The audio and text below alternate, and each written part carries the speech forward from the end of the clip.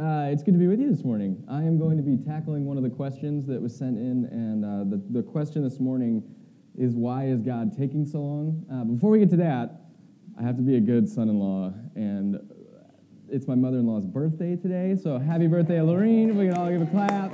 We won't sing because that would embarrass her too much, but happy birthday. All right, let's just pray before we get into this, shall we? God, I'm so grateful that we get to be together this morning. And Lord, this is a tough question, and I think it's one that we all either struggle with or have to deal with in the span of our lives. Some more than others, and maybe some of us are going through it right now. Because time and patience and longing, those are tough things to sit through, Lord. And so this morning, if we're in that space, I pray that you'd speak through this and speak to us, and if we have wisdom to share on that, we're out of that space, God, I pray that you would just put it on our hearts to be able to share that with someone in this room, bring us closer this morning. Amen. So, if you know me, you know I have attention deficit disorder, which is ADD. And that's not like the 2016, like they just sort of dole it out ADD. Like I'm like not even here right now, ADD. So I have really, really bad ADD. And it's like if we go to a restaurant, like my wife and I will be sitting in like, especially those restaurants in LA where you've got a table right here and then a table like right here. If people sit at this table, like I'm checked out, I'm gone. Like so I have to basically apologize to Chelsea and say like, sorry, my eavesdropping is not intentional, but it is unstoppable, and I will not be with you for the rest of the meal. But it's also been like a struggle. Like I like growing up in high school and elementary school and in middle school, I had like a really tough time getting through school. Because my ADD was so bad. So I just have to take like extra long on tests, and reading assignments were really difficult for me. But I've learned to kind of curve all of that as an adult, and it's actually become sort of an advantage to me. I like doing multiple things at once, and I love multitasking and stuff like that. But the one thing that I have not been able to cure, as much as ADD is about attention, ADD is also about patience. And my impatience is still off the charts. And I think that's true for a lot of us. Like if we're in traffic, it triggers that impatience. If we're waiting for a plane to take off, it triggers that impatience. But at the core of that is really an absolute lack of control. So what we can't control makes us infuriated and causes impatience, right? And we're not alone in this, and it's getting worse for Americans in general. Let's look at this this quote from Forbes.com that I found. And this has to do with millennials specifically, but in the sort of span of someone's working life. So it says, the average worker today stays at each of his or her jobs for 4.4 years, according to the most recent available data from the Bureau of Labor Statistics. But the expected tenure of the workforce's youngest employees is about half of that. 91% of millennials born 1977 through 1997 expect to stay in a job for less than 3 years, according to the Future Workspace Multiple Generations at Work survey of 1,189 employees and 150 managers. That means they would have worked 15 to 20 jobs over the course of their lives. So it has to do with our careers. It also has to do with the instant gratification that our cell phones have brought along. Like we can order any food that we want right when we want it. We can find the greatest play whenever we want it, or movie time whenever we want it. So if it's not something we can solve by switching jobs, and it's not something we can solve by a simple Google search, there's other stuff that impatience is actually good for. And it's not really impatience, but it's this thing called longing. And longing is not a bad thing, and it's not the opposite of impatience. It's actually the affirmation of it. It's the in-between that we have to sit in. Psalm 143:6 says, I stretch out my hands to you, my soul longs for you as a parched land. Literally like half the Psalms are about this idea of longing. Longing for God, longing for wisdom, longing for something to be fulfilled. So there seems to be an affirmation of this emotion in the Scripture. It's actually a good thing. It's where God kind of works us. It also, longing leads us to justify risk. And risk is sort of the agent that moves our lives onward. So if we don't long, then we're not willing to take that plunge when that risk comes up. So let's look at how God deals with our longing. And there's this awesome word, and I'm obsessed with fun words in Hebrew and in the Scriptures, and there's this awesome word that I found this week when dealing with this, and it's called chesed. And say that in your best, like, rabbi voice with me. Ready? Chesed. That wasn't hearty enough. Let's try that one more time. Chesed, yes, all right. So chesed is one of those Hebrew words that English just does not do justice. The Hebrew language is a lot smaller than ours, and so the words pack a punch that's just like way bigger than an English word possibly could. So if we translate chesed like literally, it means lifelong love, or, where's the other definition? Or even loyal love. So that's like the direct English definition, but that really doesn't do it justice. Chesed is the word that's used when God says that he loves his people, says that he loves the Israelites. It's also a word for kindness. So when you read kindness in the scripture, chances are it's going to be this word chesed. So chesed is this urgent, lifelong love that God has for us. So there's our longing, there's our need to be provided for, and then there's God's chesed, which is God's loyal love, God's lifetime love. So the best book in the Bible, and it's an odd one, it's called Ruth, that sort of sums up this idea of chesed, is sandwiched in between Judges and 1 Samuel. It's only 4 chapters long, but it's like this really beautiful story. And so I want to kind of sum it up for us this morning. If you want to, on your phones, you can look up, it's going to be on the screen as well. I'm going to actually read Ruth 1, 6 through 19, but that'll be in a minute because I'm just going to sum it up for us. So, the book of Ruth opens up on this lady named Naomi. And Naomi is married, and she lives in Judah. She's an Israelite. And then famine hits Israel, and so Naomi and her husband have to go and move to where there's food. But they move to kind of an odd place, and that place is called Moab. And the reason that that's weird, and the reason that's odd, and the reason that's so important is because the Moabites and the Israelites had a lot of tension going on. So it's like us right now going like, oh, there's a drought going on, I'll move to Syria. Like it's not the greatest place to go. And what's really odd about that is because Ruth is a story, and it's a part of this larger story that is the Old Testament. So if we go back a couple books to the book of Genesis, we find this guy named Abraham, and God tells this guy, Abraham, I'm going to make this amazing nation out of you. I'm going to make this incredible nation. And you're not going to be known like other big nations are going to be known for their power and their might. You're going to be known for how you follow me and how I love you. You're going to be an example of my love. That happens in Genesis 12, and then in Genesis 13, one chapter later, Abraham has a nephew named Lot, and tension begins to arise between the two, and they go, you know what, before this gets really big and huge, let's just split. If you go to the left, I'll go to the right. If you go to the right, I'll go to the left. And so Lot has a son named Moab, and they become the Moabite tribe. So there's a common ancestor. So it's like looking at someone who looks exactly like you and going like, hate that guy. But they're really closely connected. There's also an incredible amount of tension. So they move to Moab, and things appear to be looking up in terms of being in a foreign land and being a foreigner there. They have 2 sons together, and those 2 sons end up marrying Moabite women, and those names are Orpah and Ruth. And try typing Orpah in all week long because it changed it to Oprah so many times. But it's Orpah, and if I say Oprah by accident, that's just because I've been like, but they marry these 2 Moabite women, and things seem to be going okay. And then Naomi's husband passes away. And then about 10 years go by, and then both of her sons pass away. And this is all in the first 6 verses of this book. So the Bible kind of very casually breezes by this death and is like, oh, this happened, like these 2 people died, this other person died. But if we sit in that tragedy for a little while, if we sit in that like hurt for just a minute, because they moved, had to pick up, finally life is going well, and then life just smacks them down again. We're left with 3 widows, and in this point in culture, to be a widow is hard enough. To have to take care of 2 other widows, as Naomi would have had to have done, is just brutal. So Naomi decides that she's going to go back to Israel because she's heard that the famine is over, and she's also, she knows that if there are relatives there, they might take care of her. So at first, Naomi and Ruth follow her, and that's where we're going to read this scripture this morning. So let's turn to Ruth 1, 6 through 19. We'll pick up the story after this. So when Naomi heard in Moab that the Lord had come to the aid of his people by providing food for them, she and her daughters-in-law prepared to return home from there. With her 2 daughters-in-law, she left the place where she had been living and set out on the road that would take them back to the land of Judah.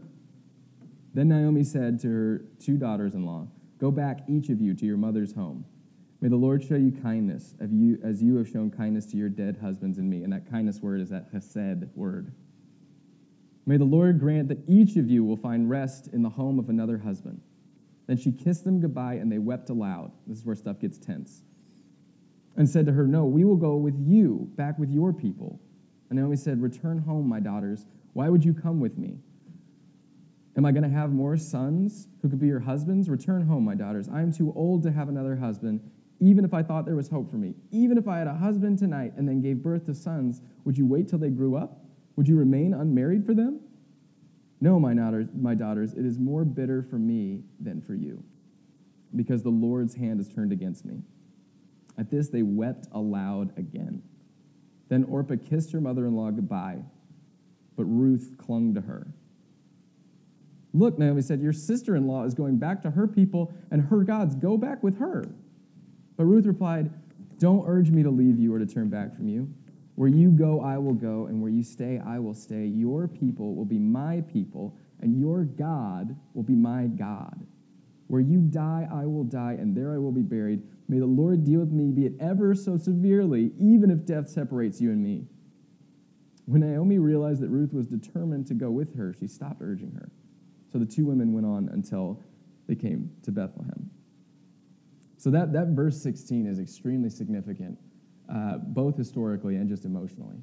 So there's this huge, gnashing of teeth, tear fest thing where Naomi, they start on the road together. So they started on this journey, and then Naomi wises up and she goes wait a minute, what am I doing? I can't take care of these 2. So she urges them to do the safe thing. Go back home, go back to your actual mothers, go back to your family, and go find another husband, because that would be the safe thing to do. That would be the wise thing to do. So Orpah wises up, and it's really hard for her, but she turns away and she goes back home. Ruth decides, no way, I'm staying. And this is why this is so significant. She takes on a different identity, one that she was actually forbidden to take on. So we have a verse from Deuteronomy 23 here. Chelsea, can you put that up? Yes. Beautiful. All right. It says, "An Ammonite or a Moabite shall not enter into the congregation of the Lord. Even to their 10th generation shall they not enter into the congregation of the Lord forever.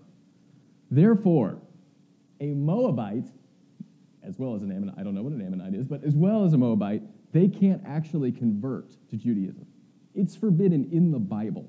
So there's a book of the Bible that says they're not allowed to do it, and then there's Ruth, a book of the Bible where she does it anyway. It's pretty radical. So I'll sum up, because I want to really focus on this verse, but let me sum up, because you got to see where the blessing comes in here. You got to see what God does with this situation. So Ruth risks everything and steps out. It's risky. She doesn't know what's ahead. She's going to be a foreigner. She's a Moabite. The tension's going to be real, real hot when she gets there. They get to Bethlehem, where they settle in, and they're forced to live off of this sort of ancient version of welfare. It was called gleaning. So they could go into the field after the wealthy people had gone through the field. And if the wealthy people in the field were putting things into their sacks and something fell down onto the ground, then they would have to leave it there by Jewish law. They'd have to leave it on the ground for the poor then to come through after and to pick that up, as well as the corner of the fields which were left for them. So Ruth decides that she's going to go and glean at this field that's owned by a guy named Boaz. And she goes and she's picking up the scraps, and they're living in this tension for a while. The scripture isn't specific on how long they're in this period, but we do know that seasons go by. So it's not a short amount of time that they're in this hard spot. So Ruth has risked everything, and now there's this period where it's just like, God, what's taking so long? So she goes to this field, and she's picking up the scraps, and Boaz sees her, and Ruth must have been a pretty good-looking woman, because Boaz goes like, "Who dat?"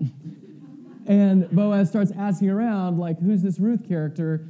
I got to know. And they say, oh, that's Ruth the Moabite. She's Naomi's daughter-in-law. And Naomi is a relative of Boaz, which back then made it street legal for them to get married if it actually was going to go down, and he was into that and everything like that. So he gets an idea planted in his head, and he says, hey, why don't you come to dinner with me? So she eats with Boaz. And this is like, she's like she's hungry, right? So she's just like filling up and drinking wine and just having a blast.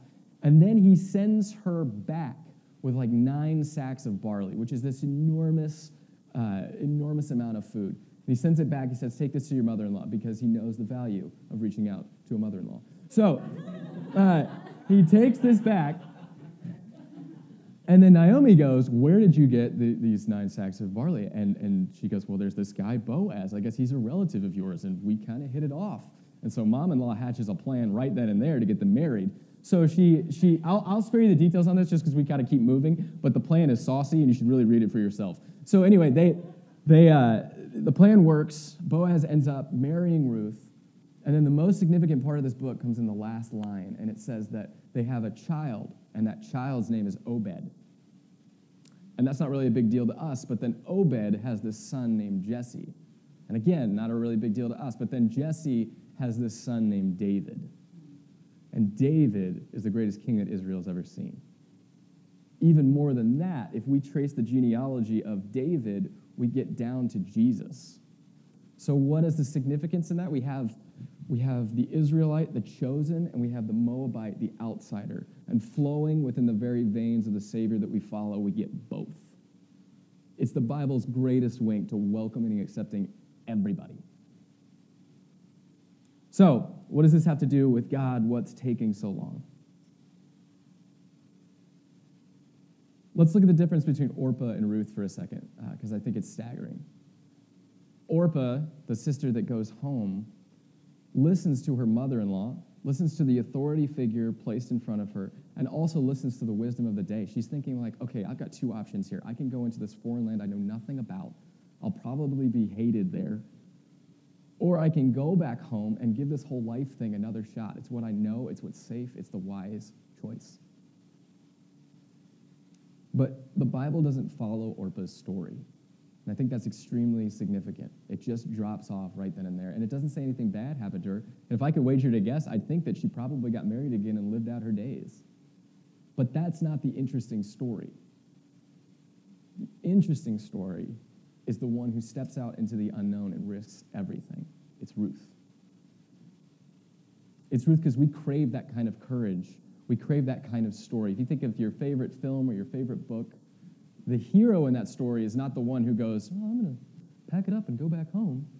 The hero in that story is the one that steps out and does something radical. And we want to see that dip. We want to see Ruth in the field. We want to see that hardship, because what we really, really, really crave at the end of the day is redemption. That's what we want to see in our movies. That's what we see in our books. That's what we see in our heroes. And that's what we see with Ruth. We see God redeeming everything. There's another story in the Bible that contains this sort of risk, and it actually sort of continues on the old Orpah track. And it's the story in Exodus. Moses, God tells Moses, you need to get my people out of slavery. I'm going to take them to the promised land, and you're going to be the guy who's going to do it. So Moses strolls into Egypt. Big plague thing happens. There's a movie about it. You should watch it. And then they get to the desert. So they cross the Red Sea. They get to the desert. And then this interesting thing happens.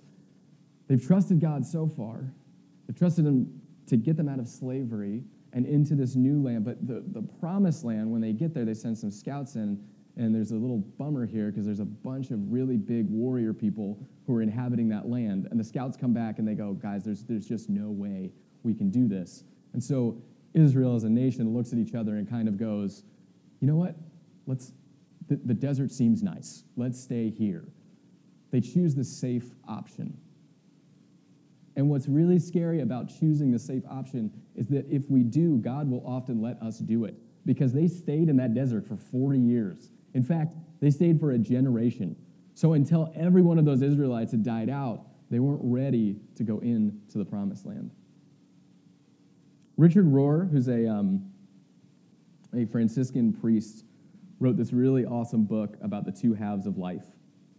And it's called Falling Upward, and it's basically like he frames it like the first part of your life should be building structures, learning things, sort of building out your life. And he uses a metaphor, and it's a container. So you're building your container. And then the second half of life, he argues, should be all about filling that container up. So you've built the structure, you build the container, and in the second half of life, you should be filling that container up.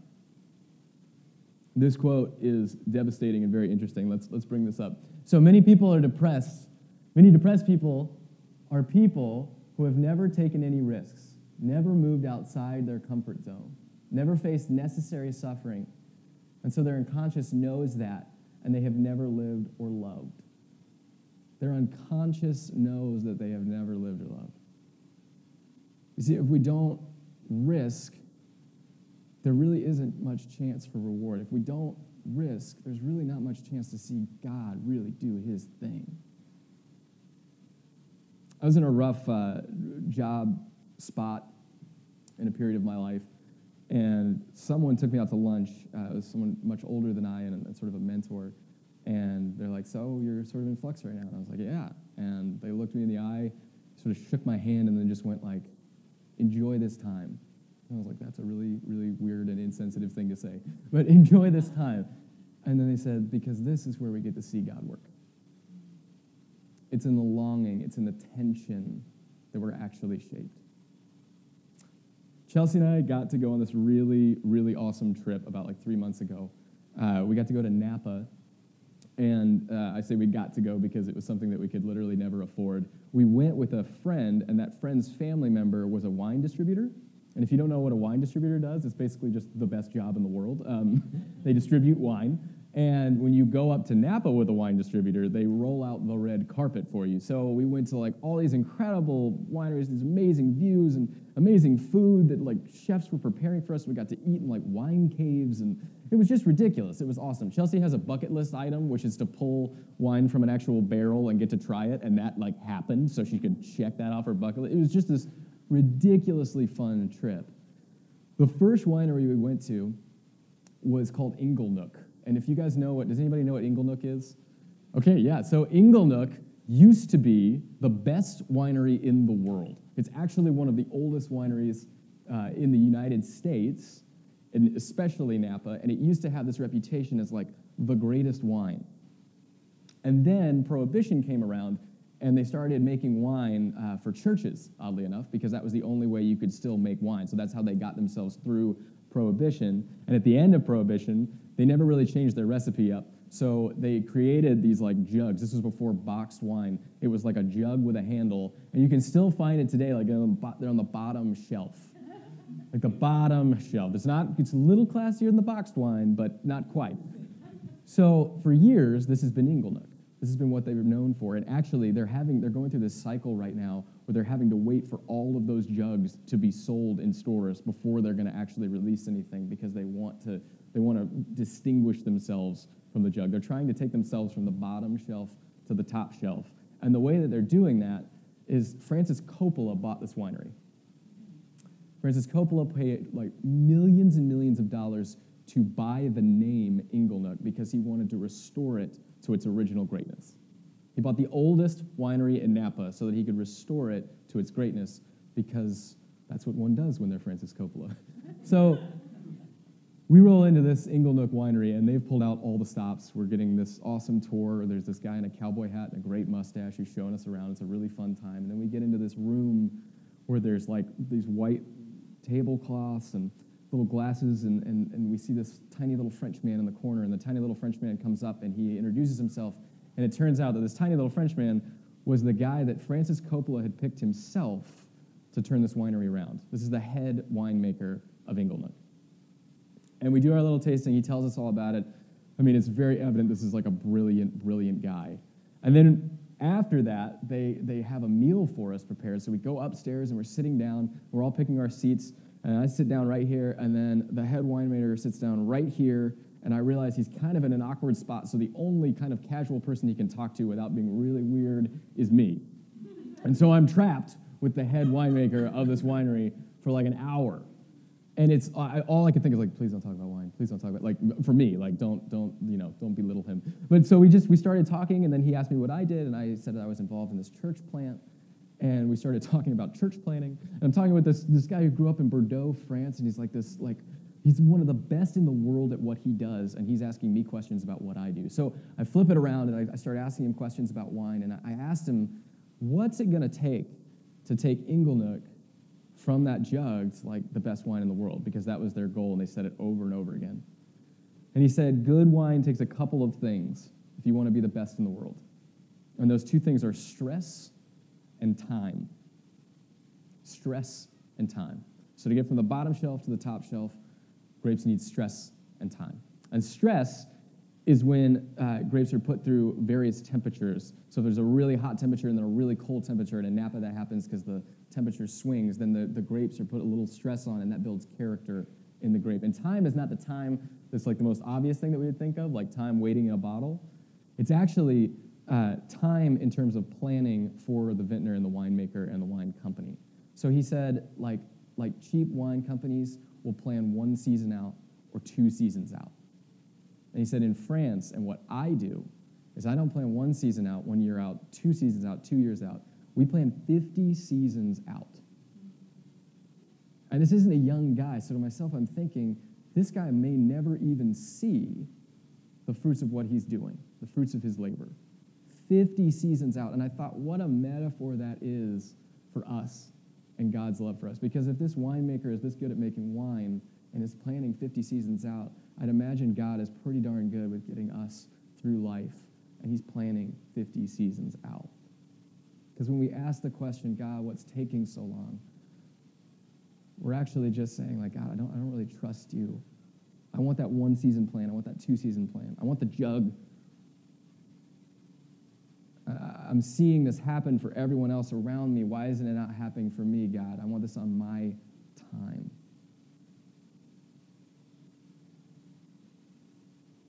But that time is where God shapes us, and that time creates space for this thing called redemption. Remember, there's that longing. There's our need to be provided for, and then there's chesed. There's God's great, lifelong, loyal kindness and love that gets us through that.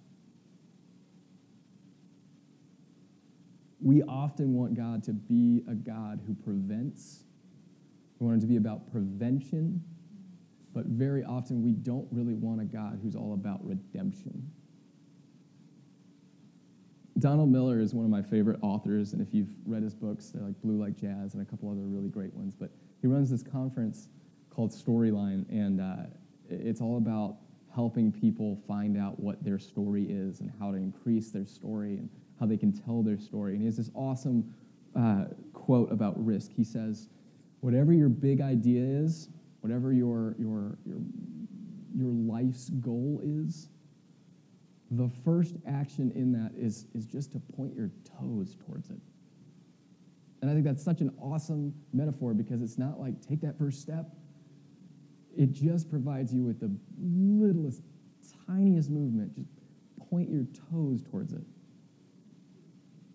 And I think for us today, to step out into faith is a big thing. To step out into risk, but to point our toes towards it. To point our toes towards trusting God. That's an easy and that's a doable thing to do. So I want us to pray. The band's going to come up. They're going to play under us. But let's just bow our heads together, and I want to just take us through a little prayer exercise here.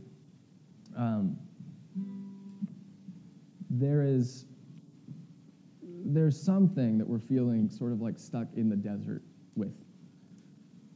We've been brought out of something, and now it just feels like there's this waiting period. And I just want to give like 20 seconds here where we can just kind of think of what that is and how we can point our toes towards God. How we can point our toes towards that risk. So if you just want to take 10, 20 seconds of silence and just kind of pray to God and figure that out.